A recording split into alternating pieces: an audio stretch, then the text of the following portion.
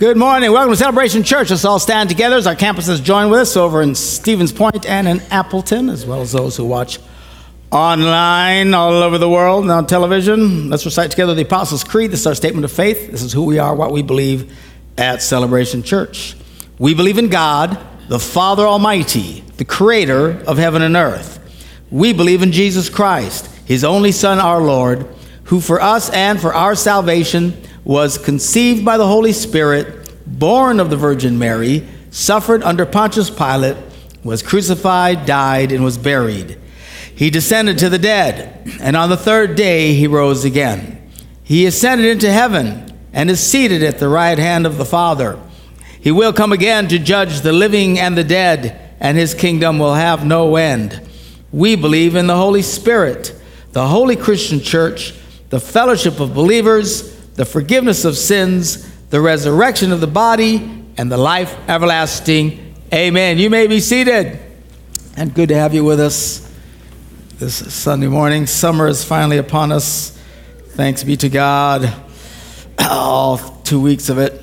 And before the snow flies. This last week, we were in Orlando with the Gungor Duncan clan. And take all the kids and the little grandkids to a Disney. And it was a little brutal, to tell you the truth. Lathan and Lynn were smarter than we were. They would go in the morning and they'd go rest for a little while and come back. You know, we, married to the redhead, of course, had to be there the whole time. And 12 hours a day in 95-degree heat with a humidity index of 100 plus degrees. It was so hot. We got home last night and we laying in bed and I said, what were we thinking? You know, we're too old for this. And I thought, in our 40s we were too old for this. So I don't know what we were thinking. Anyway, the redhead is not here this morning. She's recuperating. Let's not do that again. Okay. We'll send them. Hi, goodbye, see you later. All right. What am I talking about? Why am I here? By the way, I want to encourage you this summer to have fun, connect with people. Don't forget your church. Continue to support your church financially. You can join us online as well. But when you're here, be here, and don't forget about us, and continue to worship with us. Summer's a great time to connect with people. We want to encourage you to connect with people. Next Sunday, we're going to be talking about how to connect with people. And then next Sunday night, for those who can make it, a special meeting with Pastor Arnie Jacobson, who is actually the one who got all of this started. He was my mentor. I would not be here. No one would be here. This building would not be here. All you see around you right now would not exist but for this man coming and getting all this started. He's going to be here. One of the great things that he's always been good at is how to connect with people and how to share your faith. Now, this is not one of these classes about how to show them in the Bible why they need to get saved. That's not what this is about. It's about literally, practically, how to win people to yourself. Because if you can win people to yourself, then you can win them to Jesus. If you think you can just be a jerk and then win them to Jesus, you're crazy. Because people don't want to be around you. You need to be kind to people. Learn how to connect. There's all kinds of ways they can reach out. So next Sunday is about how to connect with people in the world. Because if we can do a good job of connecting people, more people will be inclined to come and be a part of this church. And we can watch it grow. Our whole point is we want to affect as many people in our community as we possibly can. We need to do it intentionally. Everybody say intentionally. All right, I have a special guest this morning. Where is she? Rose. Where's Rose? Come here, Rosie. Wait, I gotta get a microphone for you.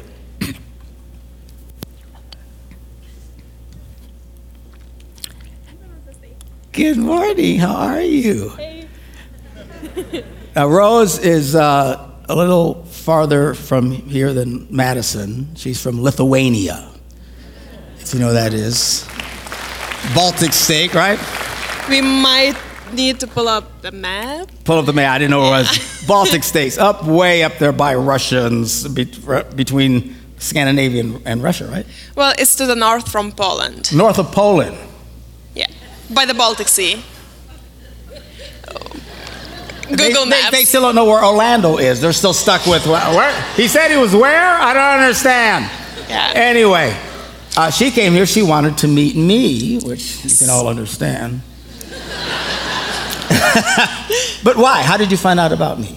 Well, I went to a Christian university, and I had some psychology classes, and particular class that I took was called Marriage and Family, and we even were watching some videos from that seminar called Love Your Way to a Better Marriage, and we had to write long response papers to really analyze all of the material. So there's nothing to analyze, man. I don't know what they were thinking. It's really amazing how many times I hear this. Universities all over the world, even in our state of Wisconsin, play my videos. Yeah. On a regular basis, connect with people. So he's well known, not only in our university, but I mean in Lithuania, because I'm telling people about him, hey, you're going through a rough time, your relationship is not really working out, dude, I can send you some videos, because I downloaded all of them. That's great. Yeah. Before you go, make sure that you come and get all my stuff, okay? So I'll give you all my books and everything. Well, I have a giant backpack. You have a giant backpack? Can you ship it to you? I want to send you my stuff. I don't have that many books. Okay. I haven't read that many books, to be honest with you. So. Okay. It's not a library, let's put it that way. It's a little bag of books and stuff like that. Anyway, say hi to all your Lithuanian friends in Lithuanian. Hello. In Lithuanian, that's English. Oh, in Lithuania. Labukas. Sveiki visi. All right, I agree. Anyway, God bless. There you go.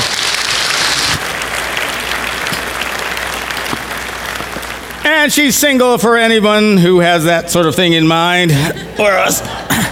Always interested in that here at this church. We are in a series called Significant Events of the Old Testament. Having a lot of fun with this, going through and pointing at, not going through the whole Old Testament, but going through and some of the key points. We spent most of our time so far, all of our time, in Genesis, which explains how we got here in the first place. So we're getting toward the end of Genesis, and now we've been introduced to Abraham, to his son Isaac, and to his son Jacob. These are the major players in the Bible. God is often referred to as the God of Abraham, Isaac, and Jacob. Who are these three individuals? Jacob, his name eventually is turned to Israel. And so he's a major player. They're not referred to, interestingly enough, as the nation of Abraham. They are not referred to as the nation of Isaac. They are thousands of years later to this very day referred to as the nation of Israel. Who is Israel? Who is this guy? What's this all about? So, Abraham obviously is the father of faith, taught us about trusting God.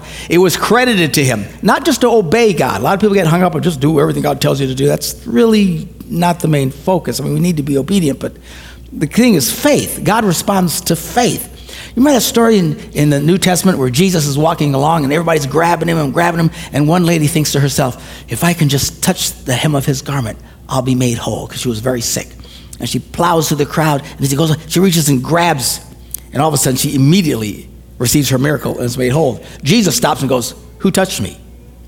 And all the disciples are thinking, hey, everybody's touching you, man. What are you talking about? No, somebody touched me. And he turned around and he saw the lady and spoke about how she had received her faith. The point of that whole account is faith is what gets God's attention.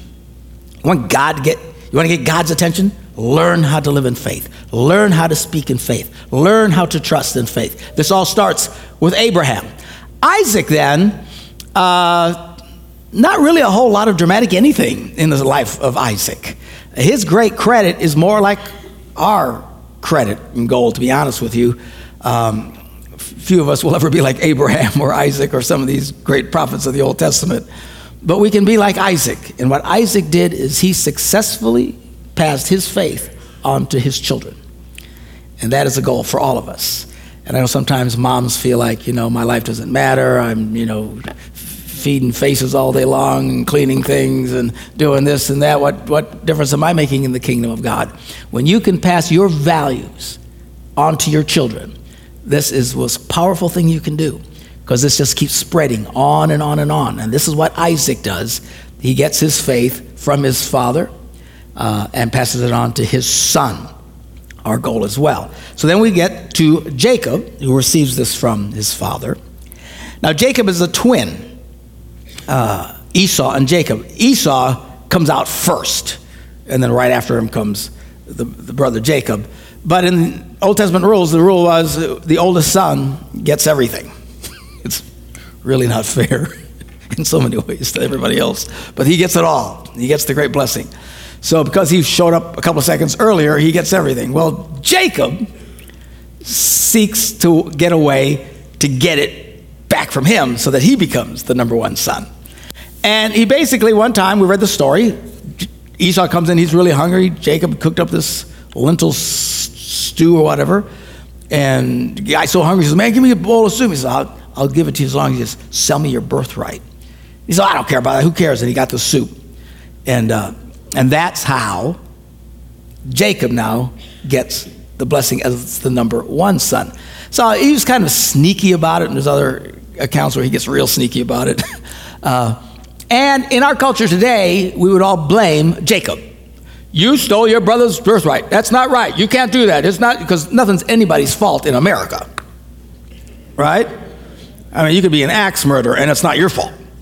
It's your mama's fault, it's your cousin's fault, it's always the government's fault, it's always something's going on, and it was not my fault. But the Bible clearly points the finger of blame straight at Esau, because he sold his birthright for a bowl of soup.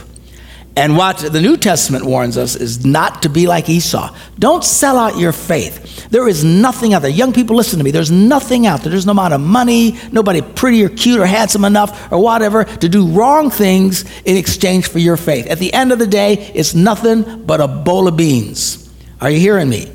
There is no amount of sex, no amount of drugs, no amount of money, no amount of boozing and partying that can even begin to take the place of this glorious connection we have with God. Don't sell out for beans, is what the Bible says, and it points it right at Esau. That's what he does. All right, so the story continues now. We're with Jacob, and we read in Genesis 20th chapter, verse 10, Jacob left Beersheba and set out for Haran. When he reached a certain place, he stopped for the night because the sun had set. Taking one of the stones there, he put it under his head and lay down to sleep. Doesn't sound very comfortable to me, but that's what he does. Super 8 was full. He had a dream while he's sleeping in which he saw a stairway resting on the earth. Now, virtually every other translation calls it a ladder. I don't know why these guys call it a stairway unless they're Led Zeppelin fans. And Stairway to Heaven, so I don't know, whatever. So, and this is always referred to as Jacob's ladder. If you ever hear that terminology, Jacob's ladder, it's this event where he has this vision, and in this vision he sees angels. It says it stops reaching to heaven, and the angels of God were ascending and descending on it. There above it stood the Lord, and the Lord says, I am the Lord, the God of your father Abraham and the God of Isaac. Then after Jacob, God always refers to himself as the God of Abraham, Isaac, and Jacob. All right? I will give you and your descendants the land on which you're lying. Your descendants will be like the dust of the earth. The same promises he gave to Abraham went on to Isaac, and now he's passing it on to Jacob. You will spread out to the west and to the east, to the north and the south. Your people on earth will be blessed through, and all the peoples of the earth will be blessed through you and your offspring. In the New Testament, this is always pointed to as the prophecy of the Messiah. See, it's one thing for him to have a nation that is blessed, but then he always ends with, and then all the nations of the world will be blessed. This comes when Jesus comes, and now everyone can come to faith. Salvation is no longer just for the Jews. It's for anyone who believes. He says, I'm with you, and I'll watch you wherever you go. I'll bring you back to this land. I will not leave you until I've done what I promised you. So anyway, Jacob wakes up from this sleep, And he thinks, surely the Lord is in this place, and I was not aware of it. So it's a dramatic dream. I don't know if you've ever had a dream where God was talking to you. Very few people do. Has anyone ever had that kind of a dream? There's one, there was like several in the first service. I had one dream like that. Why? I don't know, but it's not a regular dream. I mean, it's as spiritual as an impact of any service you've ever been in, any prayer time you've ever been in. It's where like God visits you and says something to you. And it's extraordinarily powerful. And ask anyone who's ever had it, you wake up, that was no dream. That was like, wow. That was like a something else experience. And so this is what happens to Jacob. And boom, he has this experience. Wow, God is in this place. And he was afraid, how awesome is this place? This is none other than the house of God. This is the gate of heaven, where he has this experience where he sees this interaction between heaven and earth and with these angels. Now, all kinds of theologians and teachers have great insights into what they think all of that means. I generally don't go down those paths. And many of you know this about me. I just don't get caught up in deep theological things, because at the end of the day, I don't see how they matter.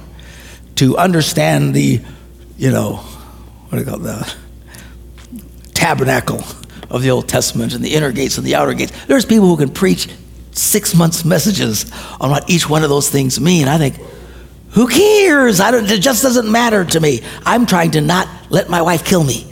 I'm just trying to be nice. I'm trying to love people. I'm trying to be faithful. I'm trying to give and serve and honor God and stuff like that. There are people who love to get into great details about theological things this mean and prophecies about this and that. And if you want to give yourself to that and knock yourself out, there's gazillions of books and you can do it till the day ends. I just generally do not go. I'm aware of many of those, if not most of them. I just don't major in them. I've got friends, I get with pastors and they sit there and think, man, what do you think about this? And after a while, I just say, man, you guys give me a headache. I say, why? I says, man, I'm just trying to get people to be nice to each other, I just want to focus on basic Christianity. That's it about me. Now, if believing those things somehow helps you become a better person, fine. But I know I know people like this who know all kinds of deep stuff and understand Greek and stuff like that. They can't stand their husbands, can't stand their wives, have affairs, steal money, do all kinds of, not saying that everybody who does that does it. I'm just saying, apparently it's not very life-changing. We need to connect with God, which is the point of this. My whole thing here is I could care less about discussing a Led Zeppelin song or whatever the deal is about what the stairway or ladder meant. The point of this event is that he has an encounter with God. And that's powerful, because you can't just live off of the faith of your grandpa and your daddy. Somebody say amen. And to you young people, look, it's great that you know what you know and you've been raised in the church and stuff like this, but if at some point you don't have your own experience with God, all of this won't mean anything. Just coming to church is good, but you've got to encounter God for yourself. Going to church every Sunday won't make you a Christian any more than sitting in your garage will turn you into a car. You need to, which is important in Green Bay because apparently that's a big thing. You know that when we first moved here? It's like a living room to a lot of people. I'm not trying to make it fun. Yeah, I am making fun of you. What am I saying? It's a garage. Let's go inside. I don't know. Anyway, it's a big thing in Green Bay. It's an extra room of the house here. But what am I talking about? Okay, so just sitting in a garage won't turn you into a car. Going to church and doing all the rules, taking communion, pushing all the buttons and stuff like that doesn't mean jack if you don't experience God.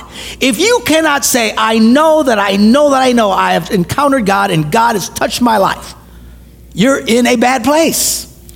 Now, for some people, it takes them a while to figure this out. I don't know why. There's no other way of making it simpler. It just comes by faith. If you don't have this, you need to pray and ask God. You need to make this a top priority in your life. You need to experience God for yourself.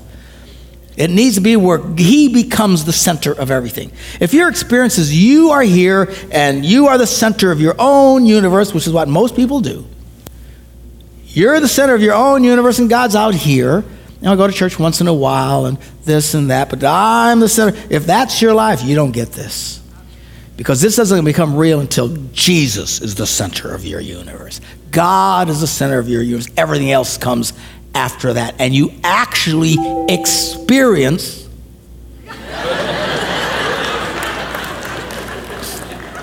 that was an amen from an angel right there.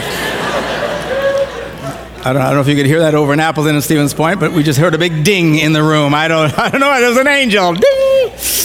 You have to experience God.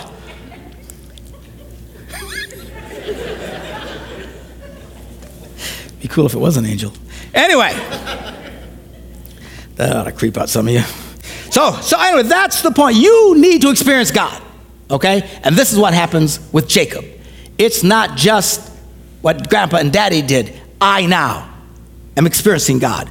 And the Bible greatly credits Jacob, who becomes Israel. That's why it's the nation of Israel, because he is a guy who intentionally goes after stuff. He went after the birthright. Again, a lot of us would condemn what he did, but he wanted it, and he wanted it badly. And we're going to read later how he has an encounter with God, and he wrestles with God. He wouldn't let God go. We'll get into that when we continue with this story. We won't get to that today.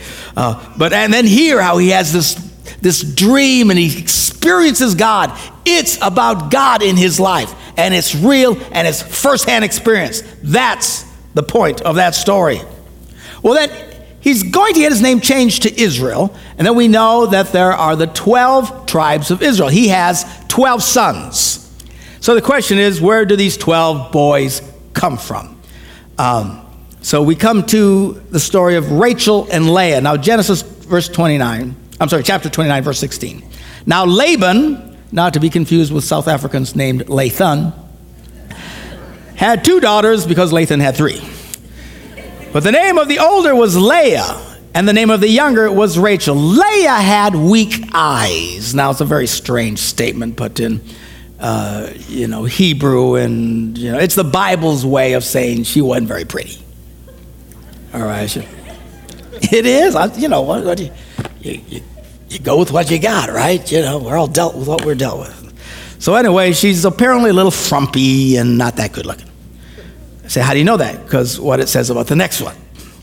So Leah had weak eyes, but Rachel had a lovely figure and was beautiful. Looked more like a Disney princess. Especially Robert Rabbit. You remember that one? Jessica? Wow, wow, wow, wow. So anyway, that's an intense cartoon right there. So anyway, so Rachel had a lovely figure. Wow, and she was a knockout. So Jacob was in love with, of course, Rachel. Now it says in love. I mean, he's infatuated with her. He doesn't really know her. As far as we know, he never even so much as talks to her, which will explain a lot in just a minute. But so he's in love with Rachel, and he tells Laban, I'll work for you for 7 years if I can get Rachel. And Laban says, well, better give him to you than somebody else. Well, apparently they were very close. Actually, Laban was his uncle. He's marrying his cousin, by the way. These girls are his cousins, which is what they did. They would marry cousins and even sometimes step brothers and sisters. They did this for thousands of years of human history. Abraham married his stepsister. It's a little creepy today. The whole cousin thing actually was done even in this country up until like the 1950s. Anybody remember who the famous person was that married his cousin that created a stir? Jerry Lee Lewis. Very good for you Pentecostal people. That's Jimmy Swaggart's cousin. So inside joke, right? That's right. Jimmy Swaggart, the great evangelist, brother was Jerry Lewis. Great balls of fire, blah, blah, blah, blah. Anyway, so he marries his 14-year-old cousin. And the country went, what? Because it was still illegal. That's why they were always making fun of the people in the South. Hey, you marry your cousin? Anyway, they changed. Everybody did this. The kings and princes and stuff of Europe, they were all cousins to each other. I'm talking from different countries. It was all one gigantic same family. Crazy stuff. Anyway, so he says, I'll work for 7 years for cousin Rachel. He said, okay, better you than somebody else. Say here. So Jacob served 7 years to get Rachel. That's a long time. Say, Pastor, I thought you didn't believe in dating for a long time. I don't believe in dating for a long time. It's a bunch of unmitigated nonsense. Number one, he's not dating her. He's working for her. And number two, these guys lived to like 180 years old at this time, so a little more time. All right? And don't do this. I'm telling you, girls, listen to me. You parents, you tell your daughters, your granddaughters, do not let some idiot boy date your daughter for years on end. These guys will literally suck the youth out of her and spit her out when they're done with her. These girls start dating when they're 20. By the time they're 25, he dumps her. She's devastated. It takes her 2 years to recover. Now she's 27. She does it one more time. Now she's 35. She's kissed off her whole youth for what? Dating a couple of idiots. They can't make up their mind. You give him 12 months. 12 months. I will date you for 12 months. If he doesn't decide to marry you at the end of 12 months, you dump his butt and move on. Somebody say amen. And I'm not saying you have to wait 12 months. I'm saying that's the max. That's where you become toast. So many couples I know have been married for 30 years, married after 2 months of dating. It does not take years and years and years to know whether or not you want to marry someone. That is pure, unadulterated nonsense. You should be able to figure out in a handful of months, for heaven's sakes. People. I met this couple in Milwaukee, holding hands and talking to me about marriage and stuff. And I said, well, how long you guys been married? Oh, we're not married. How long you been dating? 7 years. So what's the problem? They looked at each other and said, looked at me, how do you know it's the one? I said, you're both idiots. I'm not real popular with single people. Anyway, so 7 years he works for her. He's not dating her. I don't know that he's ever had a conversation with her. How do you know that? Continue the story. By the way, one of the things about the Old Testament, and we'll see this, I'll keep pointing this out as we go along. At the beginning of the story, it doesn't really make sense till you get to the end of the story. That's how you figure stuff out. It's like Leah had weak eyes. What does that mean? You don't know until you get to the end of the sentence, because Rachel was a hot chick. Oh, she wasn't very pretty. Stuff like that. It's like this constantly. So he is waiting for 7 years. But check this out. So Jacob served 7 years to Rachel, but they seem like only a few days to him. Because of his love for her, I think he's out of his ever-loving mind. Anyway, Jacob then says to Laban at the end of 7 years, give me my wife. My time is completed. I want to make love to her. Now, he hasn't even had a conversation with her at this point. All right? But that's the way it was. You got married, you got together, and whee! All right? That was it. So Laban brought all the people together for a big party. They give a feast, and then the evening came at the end of the day. He took his daughter Leah and brought her to Jacob. And Jacob makes love to her. Now, how could he not know it was the other one? Well, number one, they didn't have light bulbs. Number two, he had spent no time with her. There is no way you could spend so much as a day or two with someone and then wind up with them and not know in a couple of seconds that that's not the same person. There was no dating like we talk about today. He had no contact. And the other, he might have had a little, which all of you people in Green Bay will relate to. Even over in Stevens Point, Appleton. What did we just recently won some award for the drunkest city in America? Yeah, it makes you proud, doesn't it?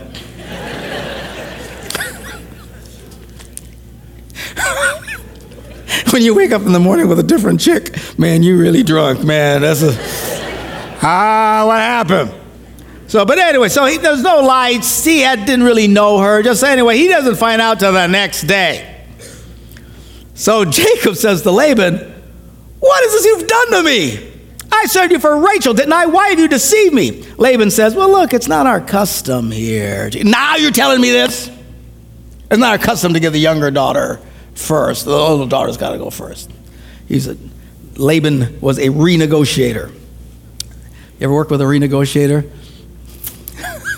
I have some wonderful friends who are renegotiators. I won't trust them further than I can throw them.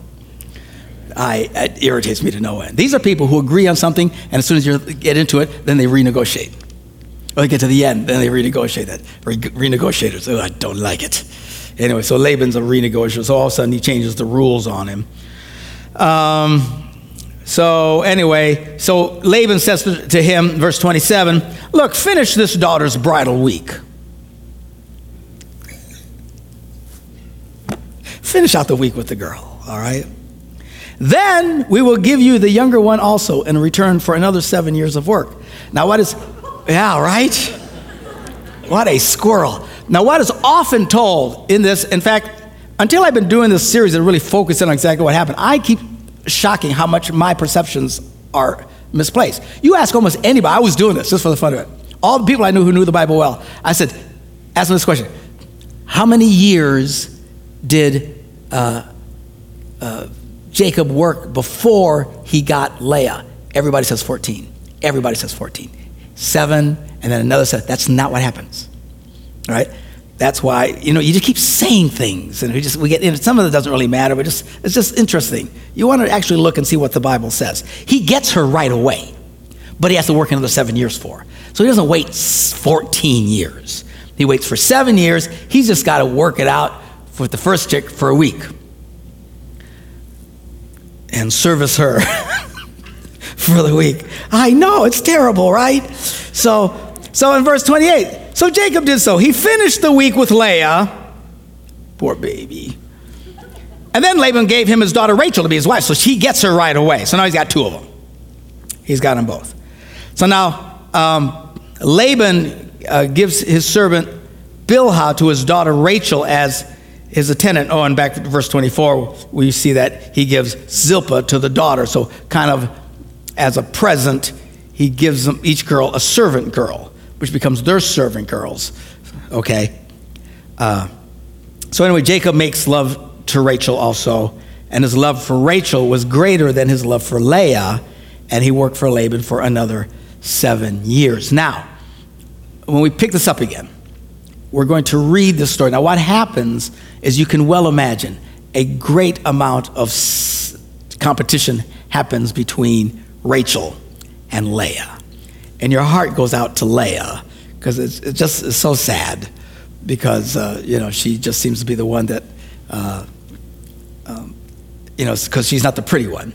But yet, of all the 12 sons of Israel, she has most of them. So she kind of wins in the end, okay? But what's funny is to read the story of how they got to the 12. See, it's not one guy who had one wife with 12 kids.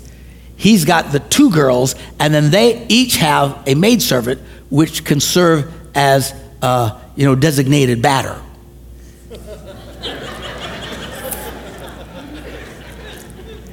Are you following me here? There's children. I'm trying to be as, there's the designated batter. So what would happen is, they would put in a designated batter, and then if she gets pregnant, then that would count to the one girl that she served. So that's how it worked. So anyway, they get into baby wars. The next part of this are the baby wars.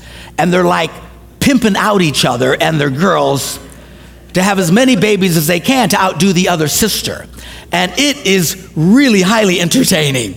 I wish we had more time, but you're going to have to come back, okay, to hear about the baby wars. And why is this important? Because these are now the 12 tribes of Israel. This is the big deal that we still talk about to this day. And the second to the last one, his name is Joseph. Joseph is a huge deal. When we read the life of Joseph, it's an incredible story. Chomping at the bit to tell this one to you. It's fascinating. But anyway, it's Joseph that takes them into Egypt. That's how they all wound up into Egypt. And 400 years later, Moses comes to Pharaoh and demands, let my people go. And then from there, a nation is birthed into the desert, and they come back to this land that God promised them, where you're sleeping, I'm going to give you that land someday. And it took 400 years before he got the answer. Fascinating. But that's how they become the nation of Israel to where they are today. All fascinating stuff. Anyway, some neat stuff is coming up.